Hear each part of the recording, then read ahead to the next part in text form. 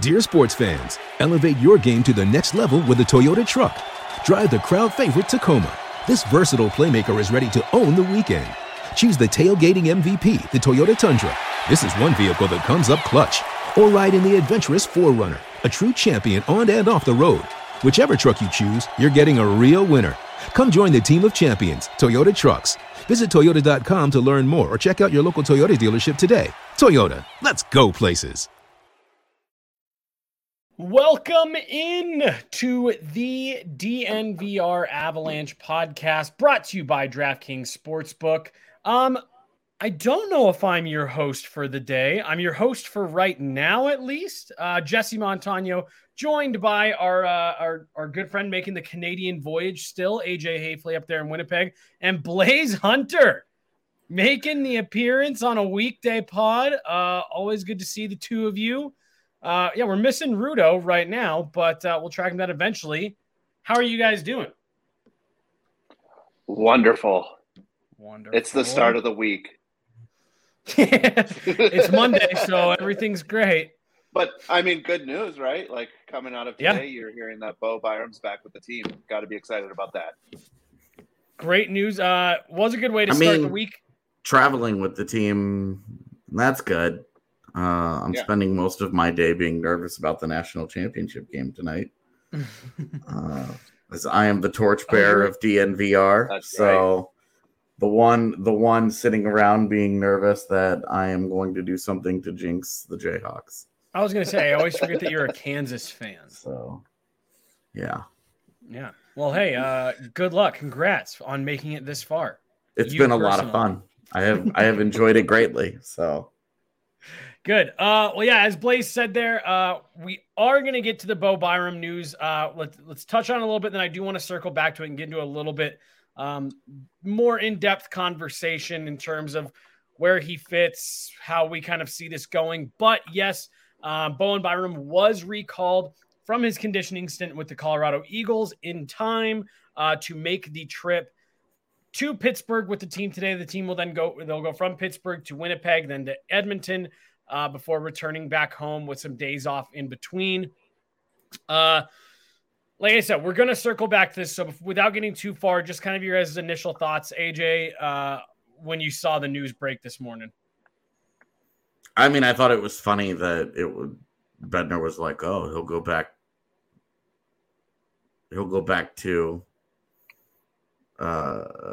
with the Eagles and play on Friday for his third game for the last of his conditioning stint, and then we'll decide.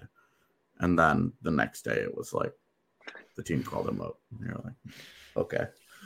Like classic, like this, it's a classic Avalanche. So that's what I mostly thought about it. But him traveling with the team, like, look, all of this is moving in the right direction. But until Homeboy is in the lineup, it's not, to me, it's just not news yet. So we'll see. Blaze, any differing thoughts? No, I mean, it's just good to see him back with the team. Like, if he's traveling with the team, you feel like he's going to play during this road trip. Why would you bring him back just to fly around and just to see if he can handle the trip? Yeah. I mean, you feel like they did that already at some point. Yeah. Like they did the whole travel and see how he did, and then he traveled and played, and so I think this is all setting up for him to play. But until we get that news, we'll see. Yeah. So we're gonna, for sure. So we're gonna circle back to this and get in a little bit more of the minutia of what you guys were just talking about. What's the point of him going on this trip? When should we expect to see him? Where in the lineup should we expect to see him? And kind of expectations for once he gets in.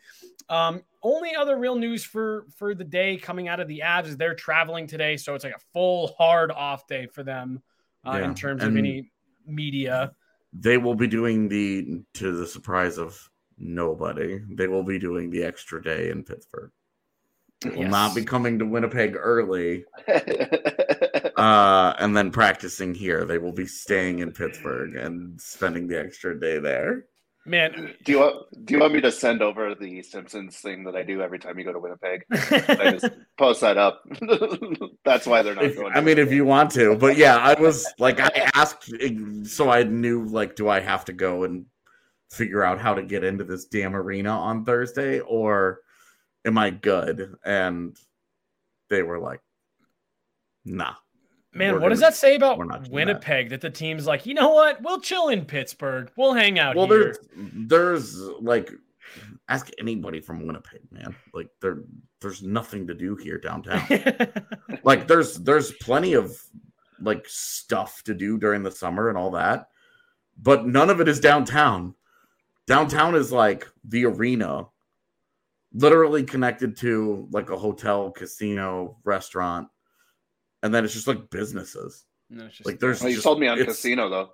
Yeah. I mean, there's not a lot. There's just not a lot to do downtown, and you're not going to go like venture out into Winnipeg. So, knowing what you know about Winnipeg, if you were an NHLer with a 10-team no trade list, would Winnipeg be on your list?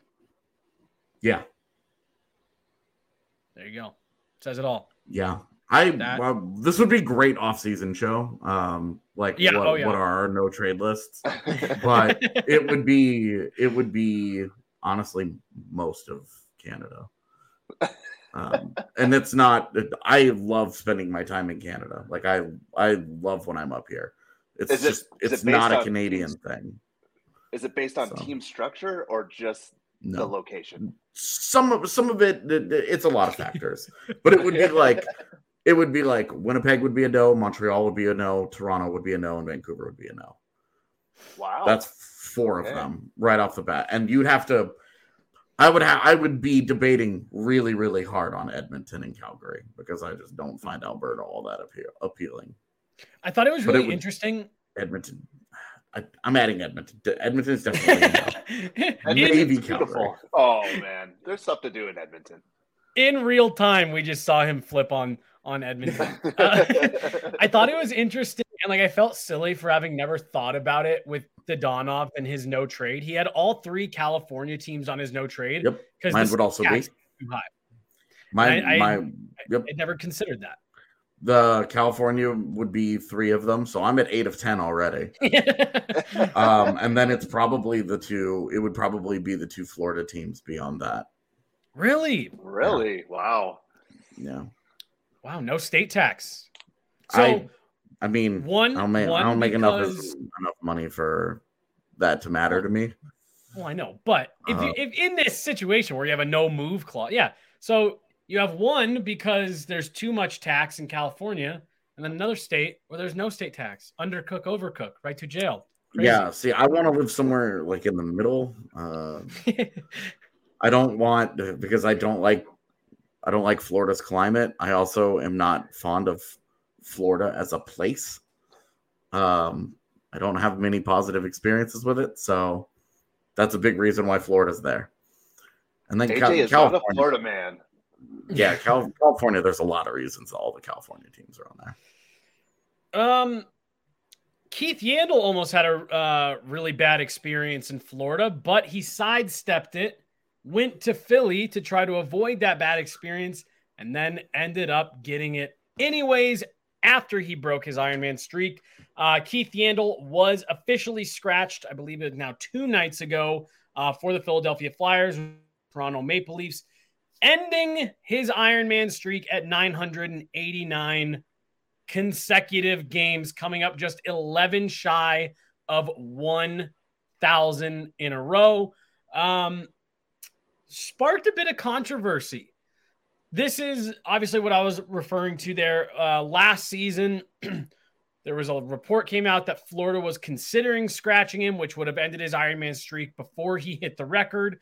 The players essentially revolted, got him to be kept in the lineup. He scored a goal that night, and then he played every game since then, broke the all-time NHL Ironman record, Ironman streak record, only to have it broken by a healthy scratch, 11 shy of 1,000 when the Philadelphia Flyers are mathematically eliminated from the playoffs with just a dozen or so games left to go. Blaze, based on your body language, I think you and I agree, which means that you and I disagree with AJ. I was so anxious to see who it was that I agreed with. Blaze, why don't you start us off? What are your thoughts on them scratching him to make him come up 11 shy of 1,000 consecutive NHL games played? Yeah, I'm not going to make the case that Yandle's playing good enough to, like, you know, warrant some special treatment, but like, you have to understand where he's at and what those milestones mean to players. Yep.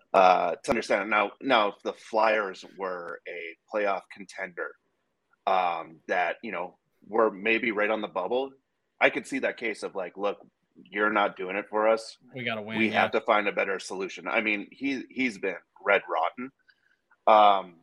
But, you know, if you're not going to make the playoffs, having him in the lineup and then bringing in other players, new players from the AHL, maybe, he's a great coach for them. He's had a great career. And, you know, this is what happens as players get older. They just lose that edge and they kind of just fade back. But I think you could give the guy 11 games this year on a franchise that's basically just in the dumpster right now. Yeah, a franchise that needs as many wins as they can get, and as many good, I guess not necessarily PR, but like you just need some good feels. Stopping this that shy of the next kind of big milestone. I'm with you, and I think the point of him being a good kind of coach for young players is something not a lot of people are talking about. AJ, you're on the other side of this. 11 games shy of 1,000, but doesn't matter. If you're not good enough, not good enough. It's not even so much that bottom line for me. It's the biggest thing is that Florida was going to do this. This is now the second time in 2 years that a team wanted to scratch him and almost didn't out of respect for the Iron Man streak. And look, I'm sorry, but would any of us, what would any of us give up to have played in the NHL? A lot, right? Like if we had that opportunity, if we'd had that talent, if we'd had that path open to us, it is a privilege. It is a privilege to be in the NHL.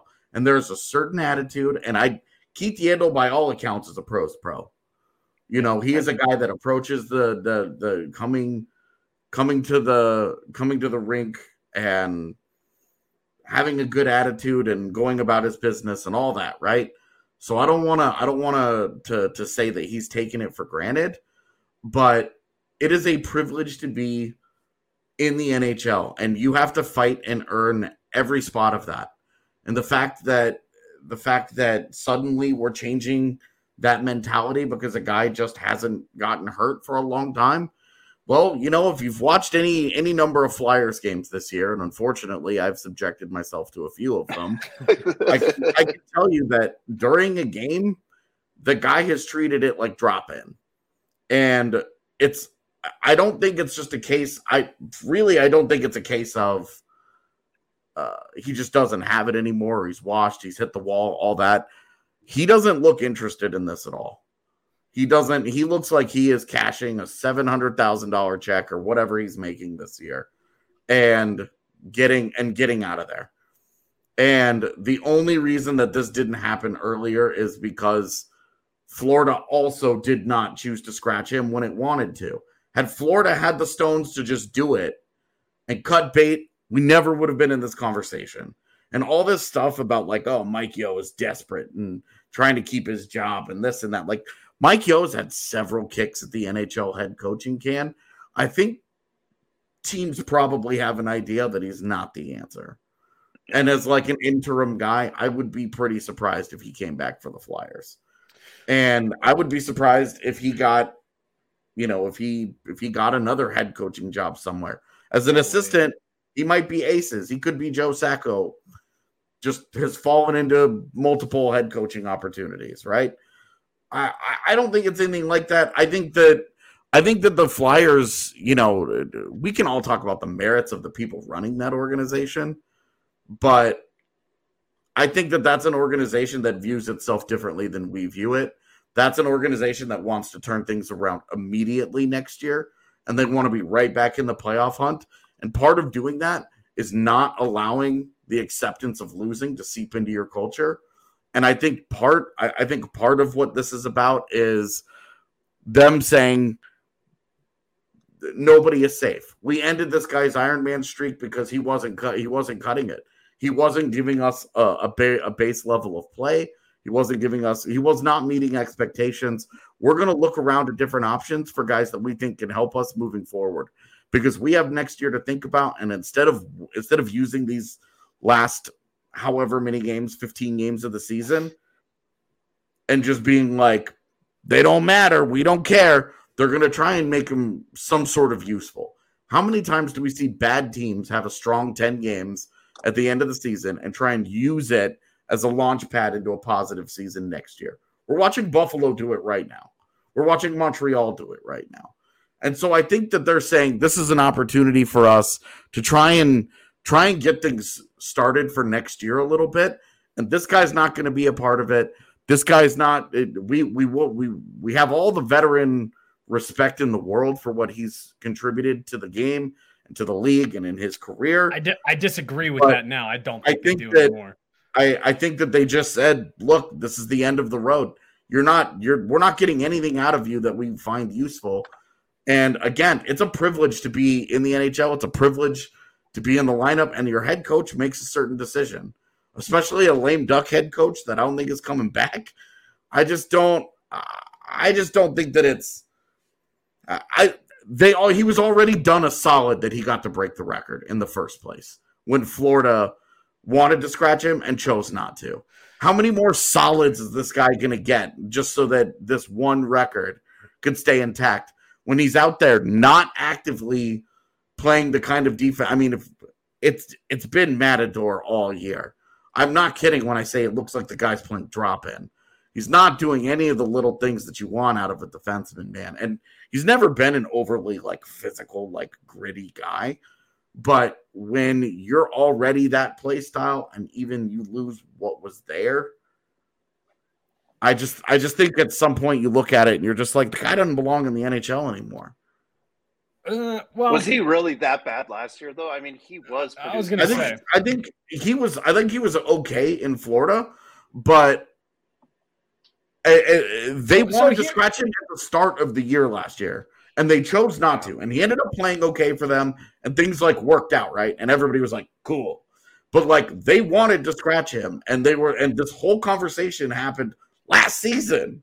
Right. And so for me, because the way all this happened last season shows, to Blaze's point, what these milestones mean to the players, and not even the players that are hitting them themselves, but just to see guys do that. He ended up having an okay year last year. And to your point, watching Flyers games, he's treating it like drop-in, but has the rest of that team not been treating this whole season like drop-in? The energy level hasn't been there. They were just kind of there's all obviously a lot wrong with the Flyers this year. That's way too talented of a team to have gone as sideways as it has. But they sleptwalked through all the way up to the deadline. Everyone kind of looked like they were just waiting for Giroux to get traded. And for me, you are right. It's a privilege, and you've got to work. And yet his play has dropped off, and maybe he's a little disengaged. But to me, he has earned those 11 games.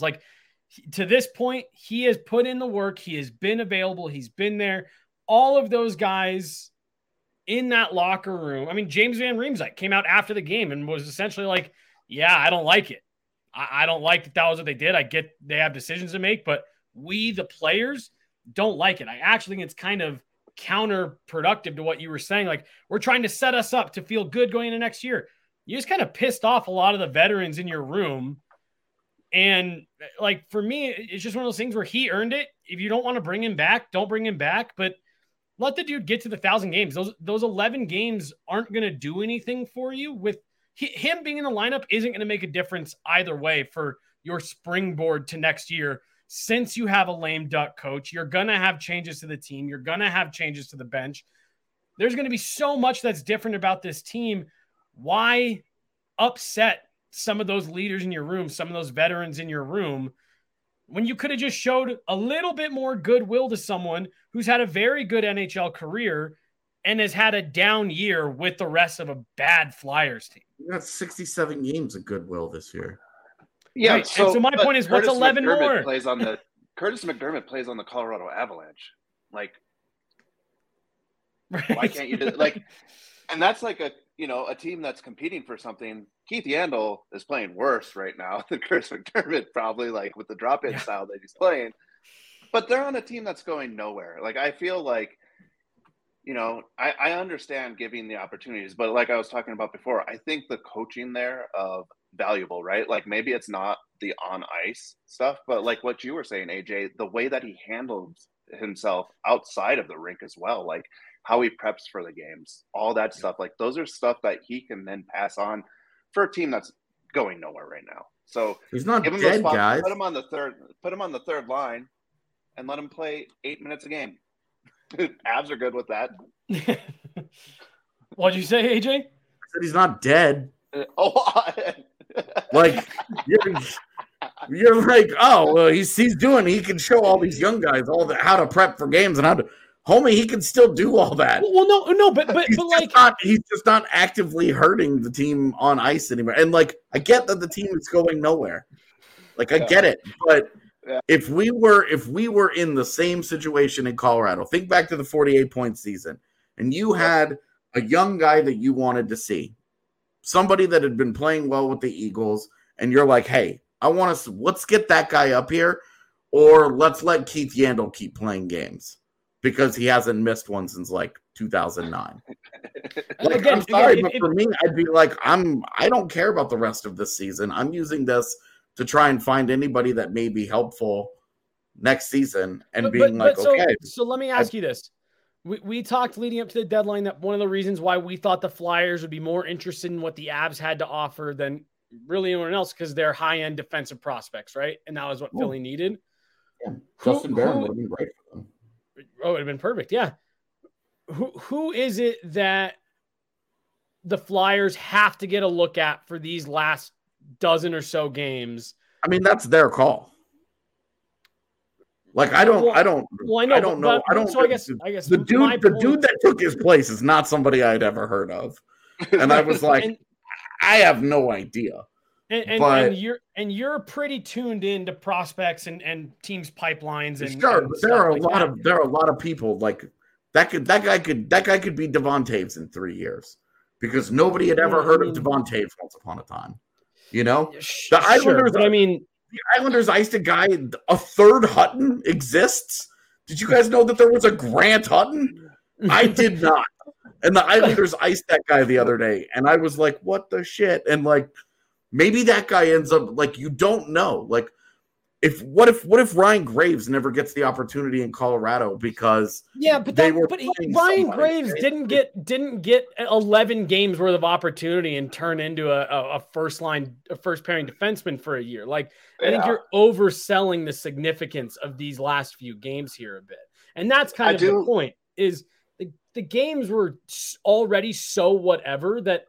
Why not just let him get? If he wasn't as close to 1,000 games as he was, I wouldn't have a problem with it. It's got to come to an end at some point. The thing is, though, I don't think any of this matters. Though he already is the NHL record holder. 1,000 numbers is just a random number. Like, it's a good even number. No, that you can be like, it's 1,000 games. It's a milestone. That's a huge milestone. Break it anyway.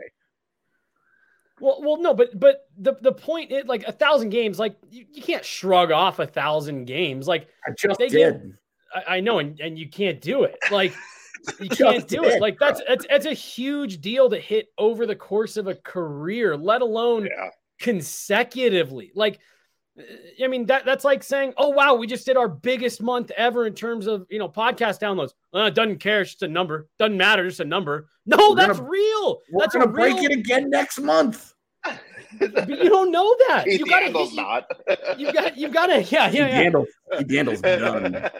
You've got to be continually hitting new milestones. Milestones matter. One. He has the milestone. He is the NHL record holder. Well, let's AJ. First, do you think that this is a noteworthy accomplishment, being a healthy guy? Like, do you think that should be something that they track? I've always liked the Iron Man streak. I've always thought it was cool. I'm mad that Sam Girard had his ruined by COVID, and then he got legitimately hurt, so now it's okay. But I get it. It's not lost on me how many, we celebrated Claude Giroux playing 1,000 games.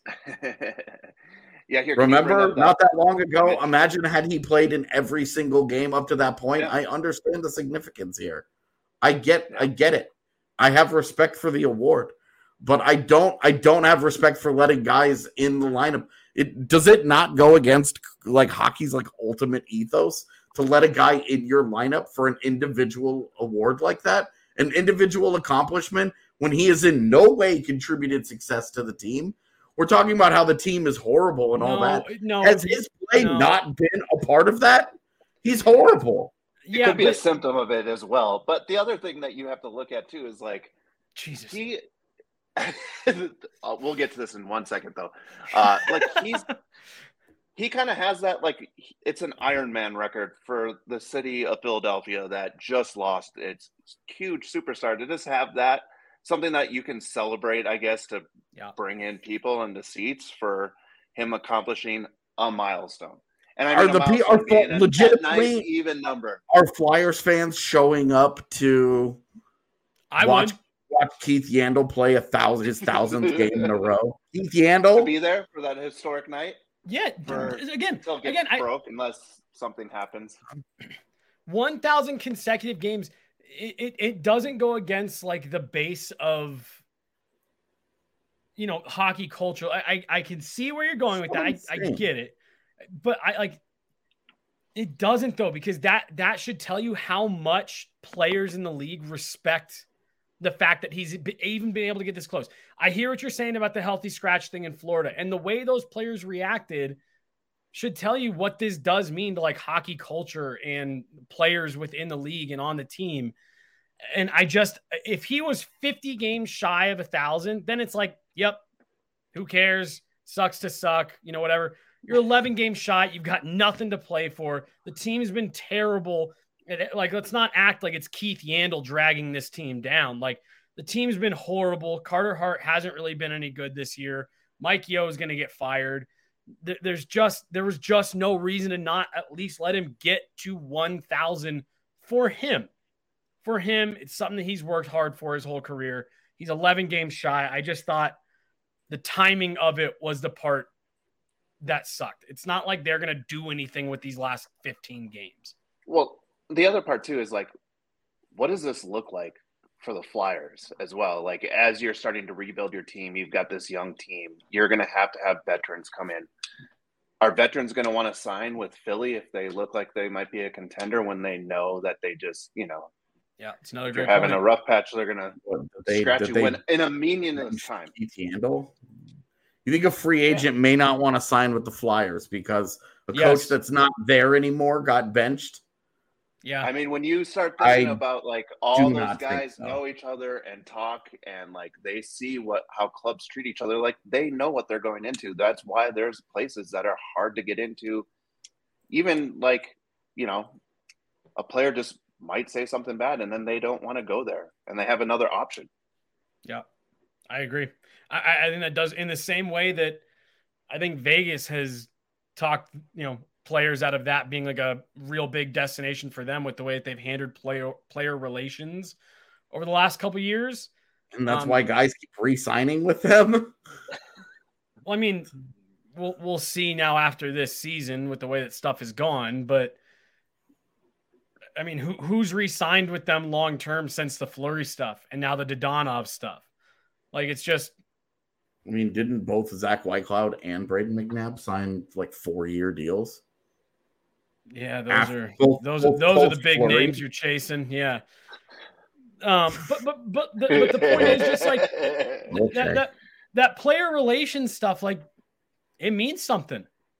How you treat your players, stuff like this, I think it means more than you're giving it credit for. This is the new age of NHL players as well. It's not the, old school, hard-nosed hockey that everyone talks about. There's feelings being discussed about how people are being treated and stuff. This, It's changing. The player demographic's changing. So I don't know. To be determined, I guess. Keep going. Go ahead. No. Go ahead. I mean, like, it's to be determined, like, what effect this has, if any, because, like, again, nothing's going to happen now. Like, it sucks. So I guess we'll see if, people say, I don't want to go there, but we'll always speculate because no one's going to come out and be like, well, it's because the way that they treated Keith Yandle. No one's ever going to say that. Which would be crazy. Players may not want to go there. They may want to go there. You should go to Lightshade Dispensary. They are now offering Wana Optimal's fast-acting edibles. If you need to catch up on some shut-eye after the big game, no matter when you take them, this well-rounded recipe will leave you feeling rested and refreshed in the morning. Over-the-counter pharmaceuticals knock you out with powerful drugs that leave you in a fog. Wana Optimal's Fast Asleep gummies offer a holistic, plant-based solution that tackles the root cause of sleeplessness like stress and pain rather than simply inducing drowsiness. In fact, fast-acting sleep aid will have your eyelids feeling heavy in just 5 to 15 minutes. The carefully calibrated formula contains 10 milligrams of CBD with just a hint of THC, plus the sleep hormone melatonin, which I am all about. You can find Wana at Lightshade, which is Colorado's premier dispensary with 10 and actually now 11 convenient Denver Metro and Aurora locations, offering something for everyone from the casual consumer to the connoisseur. Lightshade has a premium selection of cannabis concentrates, top shelf flower, edibles, accessories, and plenty more. Podcast listeners, that's you guys, can get 25% off non-sale items with code DNVR. Shop online at lightshade.com for pickup or visit a Lightshade location near you. You can just go in and let them know, hey, I'm a DNVR podcast listener. Let them know that promo code DNVR, and they can apply it for you guys right there at the register. You don't have to do it online and insert the promo code, anything like that. Head on down to a Lightshade. Let them know I'm a DNVR podcast listener. Use that promo code DNVR to get 25% off all non-sale items down at Lightshade, including those Wana Optimals Fast Asleep gummies. We're also brought to you guys by DraftKings. College basketball fans, join in the action on the court during the biggest tournament of the year. Turn your team's victory into your own big win. New customers can bet just $5 on any team to win and get $200 in free bets if they do. It is that simple. If they win, you win. You can also bet on college hoops with same-game parlays. Combine multiple bets from the same game for a bigger payout. The more legs you add, you got it, more money you win. DraftKings is safe, secure, and reliable. Best of all, you can deposit and withdraw your cash whenever you want. Download the DraftKings Sportsbook app now. Use promo code DNVR. Bet $5 on any college hoops team to win and get $200 in free bets if they do. If they win, you win with promo code DNVR this week at DraftKings Sports. Go pick between AJ's Jayhawks and, who are they even playing? North Carolina. North Carolina, that's right. I've totally spaced. Download the DraftKings Sportsbook app now. Use promo code DNVR. Bet $5 on any college hoops team to win. Get $200 in free bets if they do. If they win, you win. Must be 21 or older. Colorado only. New customers only. Minimum $5 deposit. Restrictions apply. See DraftKings.com/sportsbook for details. And, of course, if you have a gambling problem, call 1-800-522-4700. Yeah, that UNC Duke game, that was a great game. I can't believe I spaced that out. Hey, thank God I can. Oh, it's Phil Kessel. I just want to say, I mean, all the stuff we're talking about right now means nothing because this, ladies and gentlemen, will be the Iron Man holder in just a short time. And I hope they use this image when they refer to it, 20 years from now when somebody is trying to break it. So. Ladies, you don't have to like it, but this is peak male performance right here. All right? Yeah.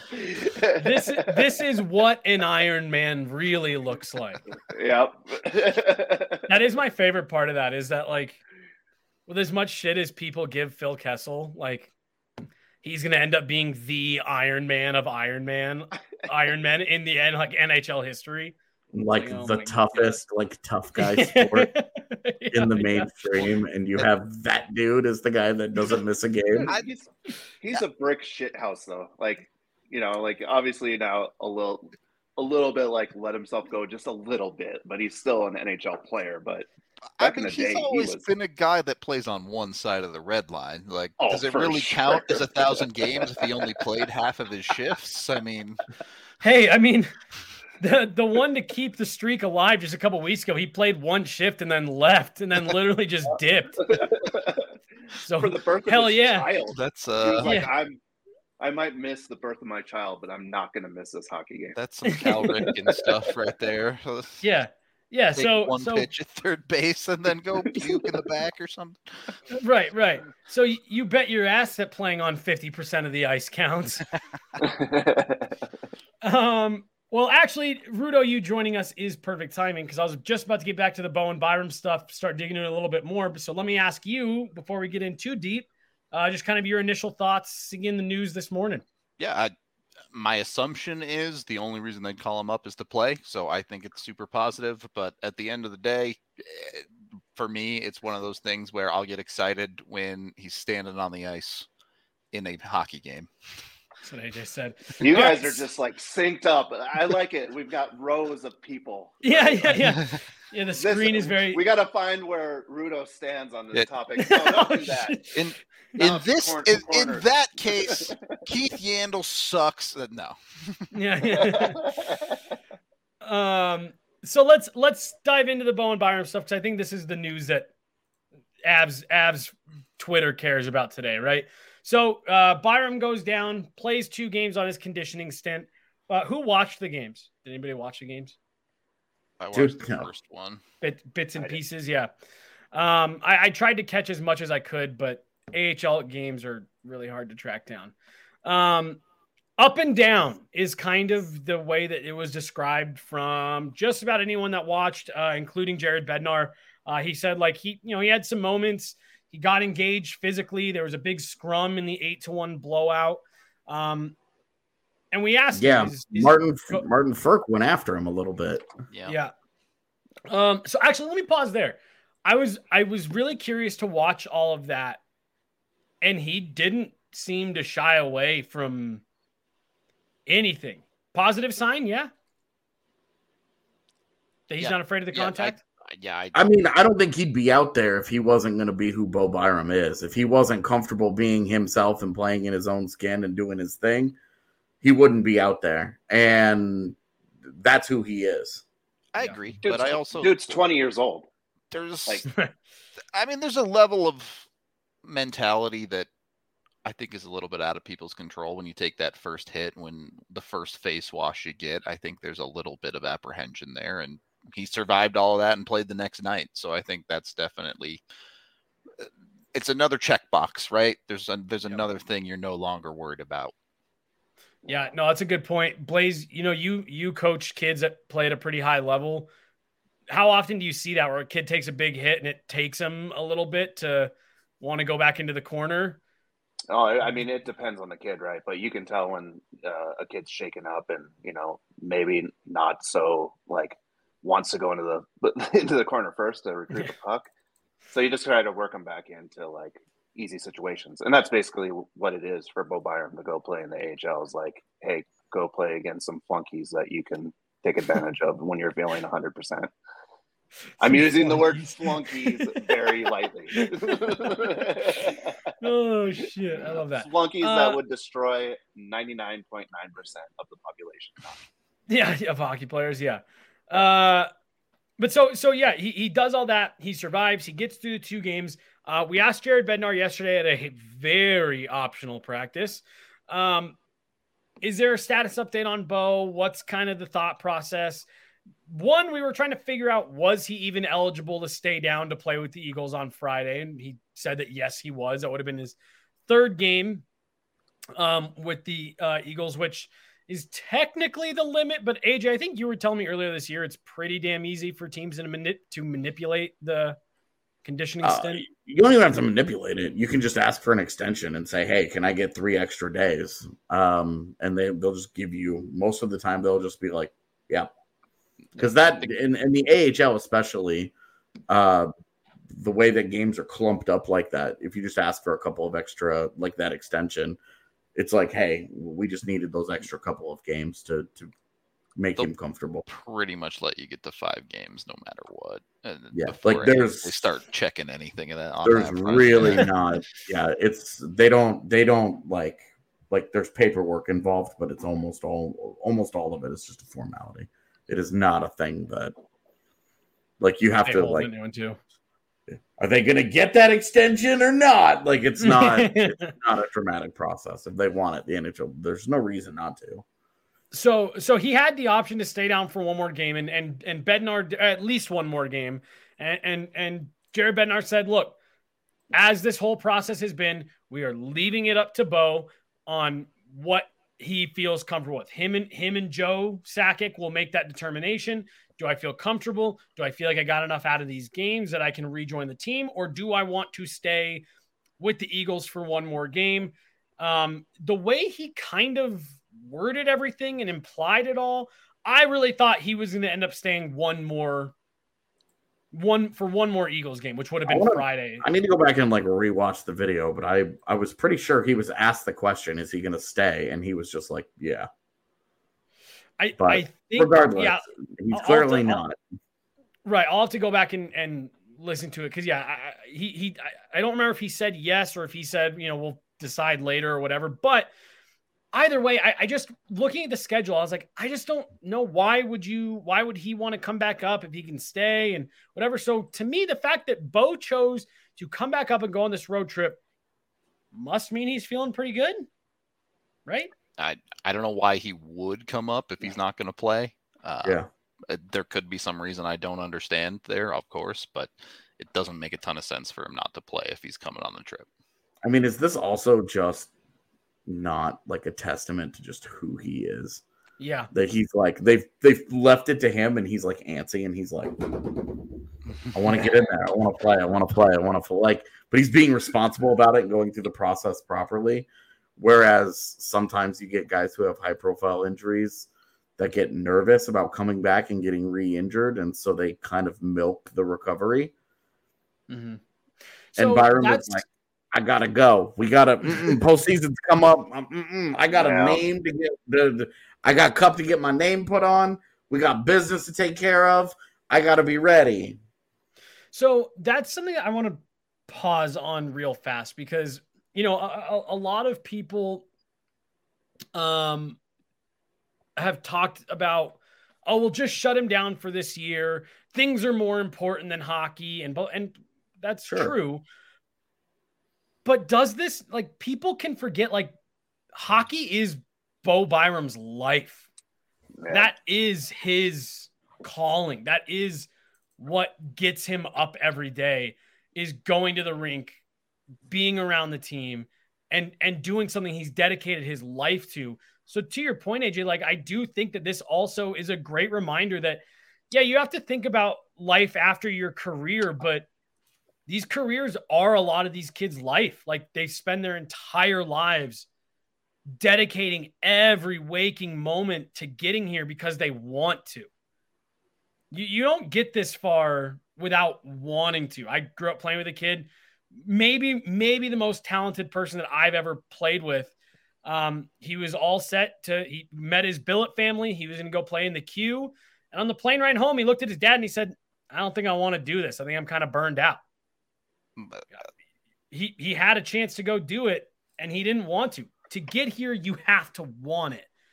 And I think that's something that we forget a lot, is that there's a reason these guys fight through all of this stuff. It's because it's their whole life. And look, at the end of the day, the way this has been handled, this is Bowen Byram's decision to come back. He's an adult. He can make his own decisions. Obviously, everyone wants what's best for his health, but we're never going to know the conversations that go on behind closed doors with Bowen Byram and his support, which he clearly has a lot of between his family and the Avalanche, giving him every avenue available to do what's best for him. And if his decision is he wants to come back, then he can come back. If he's ready, go for it. I think it's a win for everyone if that's what Bowen Byram has decided. Well, that's where the shut it down crowd always kind of lost me. Yeah, this is his call. Right. Like this is his thing. Like they've left this in his power. He gets to make the decision here. And if he's the one saying, "Hey, I'm feeling good, I'm feeling healthy, I think I can come back and contribute," the Avs are. Why would they be like, "No, we'll see you next year"? If he feels like he's healthy and he feels like he's good to go, and he's, especially after what he went through this year, now he knows what like a false start is in a return from the concussion. Mm-hmm. So he would have better experience. He would be the person to ask and say, "Hey, are you really ready for this?" And if he's saying yes, I don't feel like there's anybody in the world that should be trying to get in his ear and say otherwise. No. The other thing too is what you're going to see is it's not like he's not going to not play hockey, right? Like he's going to go back and he's going to play with guys that probably aren't up to the standards of an NHL player where injuries happen. But guys at 20 years old, they're always trying to get better. And, you know, you can tell them not to go do that stuff, but they're going to go back. They're going to play with their buddies that they grew up with. Like they still have friends that they know. There's still injury risk there. And if he, like you said, if he feels good to go, it's time to go. He's 20.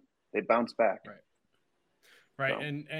And no one's going to understand yourself better than you, right? Yep. You're always going to know what you're thinking. You're always going to know what you're feeling.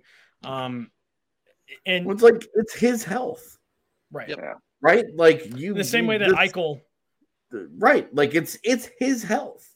Yeah. Like they what I like about this situation, and I don't want to get too much into the piece that's already written that I'm just waiting to hit publish on, but what I like about it is the Avs just said, "Bo, this is up to you."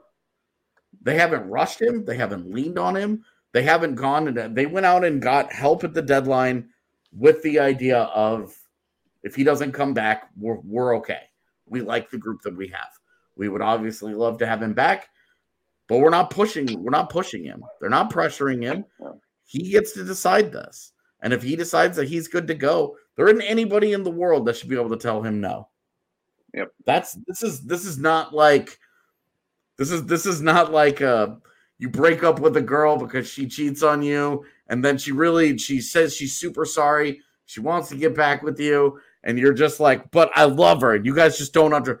This is not that where like a mature voice can step in and be like, "No, you don't." This relationship, you need to be done. Great analogy. Like, and even after done. This is not that. This is something where the only person in the world who can truly tell us if he feels he's ready or not is him. Yep. Blaine, and after game one, if he says, "I'm not ready," they're going to respect that decision as well. And like the "I told you" crowd will probably say that they're right, but like he's the one directing the narrative of where his career is going to go and what he's going to do this year. So, you know, I don't think anyone's pushing him. I know he's young, but he's a professional as well. He's starting to understand this process. Yeah, and where things have changed so much in the sport is there is a respect, there is an understanding, and the Avs are just like, "Look, if you ask us for resources, we'll give them to you. Yep. You can, whatever you want to do. You want to start skating, you have this big list of things, and you look at the process, and it's pretty obvious this has been methodically done and planned out. That okay, he starts hanging around the team. Okay, he starts skating. Okay, he gets into a practice with a non-contact. All right, now he's traveling with the team. Now he's practicing with contact. All right, now he's doing everything. He's back in the NHL life. The only thing he's not doing is playing games. All right, well, now we got to get him into game action. So let's send him down to the AHL and get him into some game action. All right, that's done. The last box to be checked is back into an NHL game. That's it. That's all we have left to see from Bowen Byram in this process. And am I biased in that I absolutely am like dying to see this hockey team healthy and at its full capacity and how good it could be and the special run that it could go on? Absolutely. Am I sitting here advocating for him to make a potentially disastrous decision with that in mind? No. All I want, it's up to him. And that's it's the discourse around this has been so weird to me that it's like he could be one hit from never playing again. And it's like that's true of every single everyone one of these guys. Yeah. So I want to start getting into the hockey side because I think the Avs and its fan base and us, I'll pat us on the back a bit here. You know, I think everyone has done a good job of understanding this isn't all about the on-ice stuff right now. You've got to take care of this other stuff. But to act like the on-ice part of it isn't part of the conversation is just not based in reality. So I want to get into that right after I remind you guys about our wonderful friends over at Breckenridge Brewery. They are the official beer of DNVR with regular seltzers now being sold at the bar. Breckenridge Brewery. Actually, you know what, Rudo? Do you want to do this one? Because you always crush the Breck Brew read, and I was just going to crush your Breck Brew Avalanches for sure. That is true. Have those for every game. So go get yourself one. You can get 8 different kinds down at the bar on tap. But, you know, if you're staying home, if you're hanging out, I know we were staying home for the last couple games. You can get them at your local liquor store, too, in all of the lower 48 states. They are in liquor stores with dozens of flavors. So highly recommend that you check out Breck Brew. They genuinely make great beer. They have a flavor that if you like beer at all, even if you're AJ and you don't like beer, they have flavors of beer that you like. They have hard seltzer. I tell you what, man, I'm going to be wishing I had some Breck Brews tonight. Tonight goes well. Yeah, I was gonna say you need to bust out the beer bong and go ham for KU tonight. If it goes right. It's what you do after a natty, right? That's how that works. I don't know. It's only ever happened one other time in my life, and I didn't know what to do with my hands. Were you old enough to drink when it happened? Yeah. Okay, so we know what you did with your hands. Yeah. Anyway, if you're doing that, make sure it's a Breck Brew. Obviously, they've been longtime partners. Just put some furious masturbation on blast on the podcast. Wouldn't be the first time, all right? God, man. So I want to point out, Rudo says that he crushes a lot of Avalanche, Breck Brew Avalanche, like as he said that as part of the tagline, but that is also 100% true. This dude just crushes Avalanche. They're good. I don't know what else to tell you on during they games. Are good. Yeah, I'm not typically something like with that many hops, but I actually even like the Avalanche better than I normally do that genre of beer. Yep. Super good. Thanks. I'll take first assist on that, but thank you for putting that one home. So yeah, let's round this pod out by talking about Bowen Byram, the hockey player on the ice. We're not going to talk about Jay Beagle beating up Troy Terry at all this week. No, I wrote. Do you have any opinions on that? You know, Trevor Zegras said everything that needed to be said. All right. Yeah. Wait, do we have which part are you asking for an opinion on, the fight or the comments? Because I think we would all agree the comments were stupid from Tyson Nash, and then the fight I think is interesting because that has kind of divided a lot of people. I don't know, that was something to me where you could tell that Beagle was just pissed and frustrated. Yeah. It didn't look to me like Troy Terry wanted to fight. Yeah, I mean, I kind of viewed it similarly to when Zach Ronaldo knocked out Sam Girard. Yeah. Because Tyson Nash also used all the same. Sam Girard skated into his vicinity, and Ronaldo was looking to do some damage, and so he looked over his shoulder and saw Sam Girard near him and was like, "Got him." Guess I'm gonna sucker this guy. And that was a little different because Sam Girard's not even looking at Zach Ronaldo when he did it, but I think it was the same basic mentality of this guy's stepping to me, and so he opened up the door and I'm about to slam it closed with my fists. And Beagle, like Troy Terry's just defending his guy, right? And we see 5 of those scrums every game. They're just not that big of a deal. Everybody hugs each other, for sure. And it's just not that big of a deal. And it just looked like Jay Beagle was pissed off, and he was like, "I'm gonna wail on this dude." Yeah. And you just let it happen. How many interesting fights have we seen broken up because the officials just didn't want to let it go? Right. certain Jerome McGinley fight coming to mind that never got to happen. Yeah. And like, you just live, you're like, okay, that sucks. And then everybody moves on. But this is the opposite, where you're just like, dude, are you going to do something about this? Right. Like, this dude is clearly not fighting him. Right. Yeah. I don't even know that his gloves came off. And Well, I was good with Beagle being like, hey, let's fight. And then like Troy Terry was just like, I'm not interested. And I came over here. Anyway. Yeah. I came over here to like defend my guy and we pair off in scrums. Welcome to the NHL. And then that happened, and it was just like, what the fuck is this, dude? well, and that was because Tyson Nash I had this exact thought. You mentioned the Girard thing. When that happened with Zach Rinaldo and Sam Girard, Tyson Nash used to say, hey, when you don't understand, when you're out there, it's fight or flight. You see someone coming at you, he's just defending himself. It's like, no, he sucker punched Sam Girard. And then he said the same thing about Jay Beagle. He's just defending himself. It's like, if you're Jay Beagle and you can't determine what is, where to draw that line between, like what you said, AJ, pushing and shoving, face wash, get in your licks. Like, but that stuff happens. Here. Right. That stuff happens all game.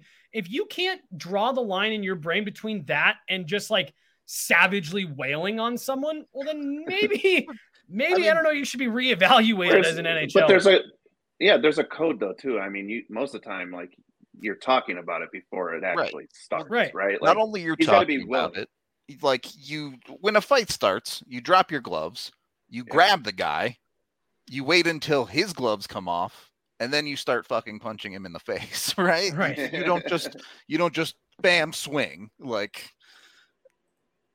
Yeah, square up.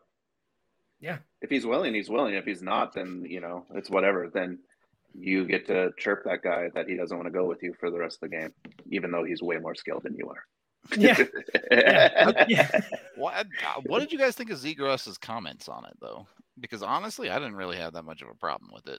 Didn't bother me at all. He's going to bat for his guy, and he's pissed off. Yeah, it's awesome. No, I mean, the same way Jay Beagle, the same way Jay Beagle was watching his team get blown out and watches Trevor Zegras poking at his goaltender in a 5-0 game with like 4 minutes to play in the third or whatever it was. Like, you can understand Jay Beagle's just going to defend his guy, and then it went way over the top. Way over the top. Well, and yeah, he got in his lick with the cross check. The pushing and shoving should have come after that, and that should have been the end. Yeah, over the top, I think, is a great way of kind of pushing that. So there we go. So there's our obligatory hockey podcast Troy Terry conversation, because that was a big deal. I did write about it in the weekly 5-on-5, which is now live. So make sure to go check that out, along with a bunch of other stuff that happened last week. But yes, let's get to Bo Byram quickly. There was someone yesterday in the media room who threw out potentially not playing him right away. Yeah, I agree. Don't play him in Pittsburgh. Play him in Winnipeg. Really? Yeah. Oh,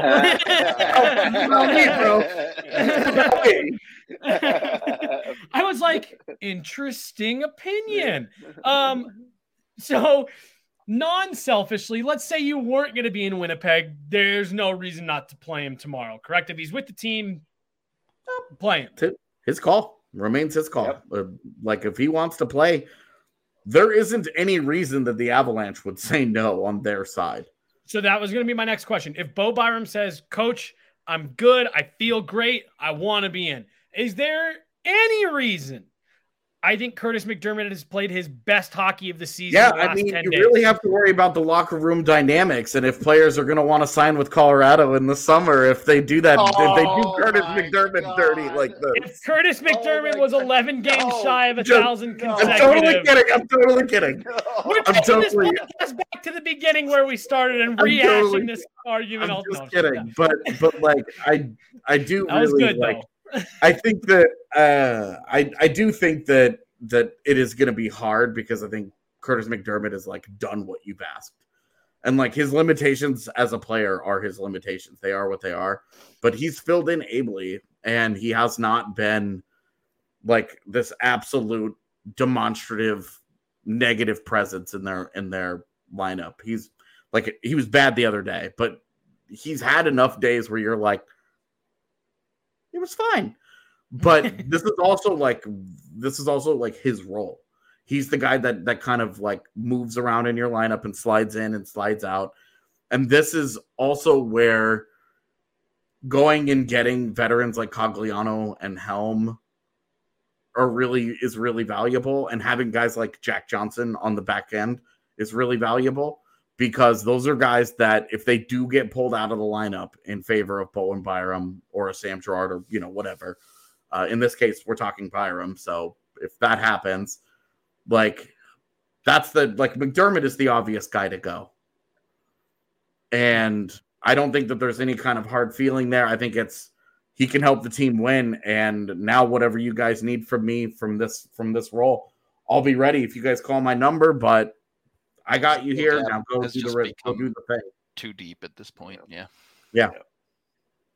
And I mean, that's something that McDermott probably understood. Yeah.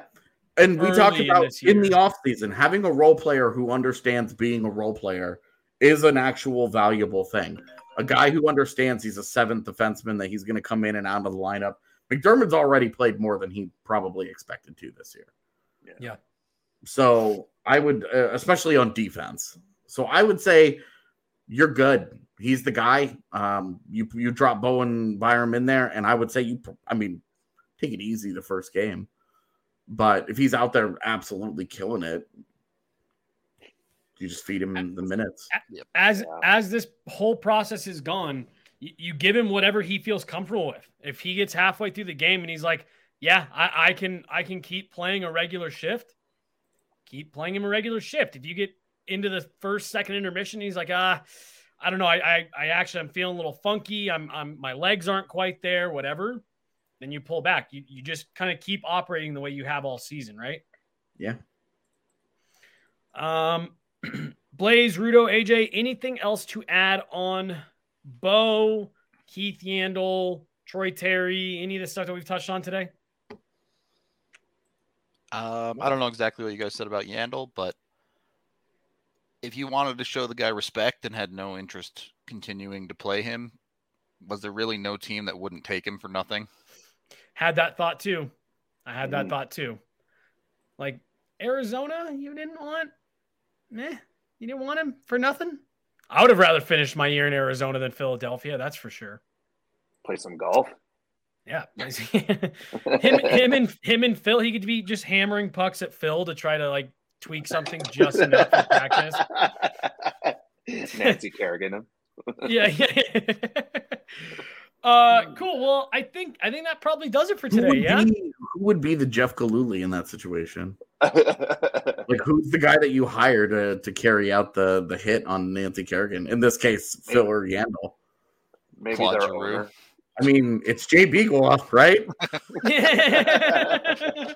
Just to complete his week of villainy. Damn, I tied the whole thing together. That's it. We're done. We're out of here. Jesse, Rudo, AJ, and Blaze. This is the DNVR Avalanche podcast presented by DraftKings Sportsbook. Game tomorrow in Pittsburgh. Catch the pre and post game shows. We will talk to you guys then.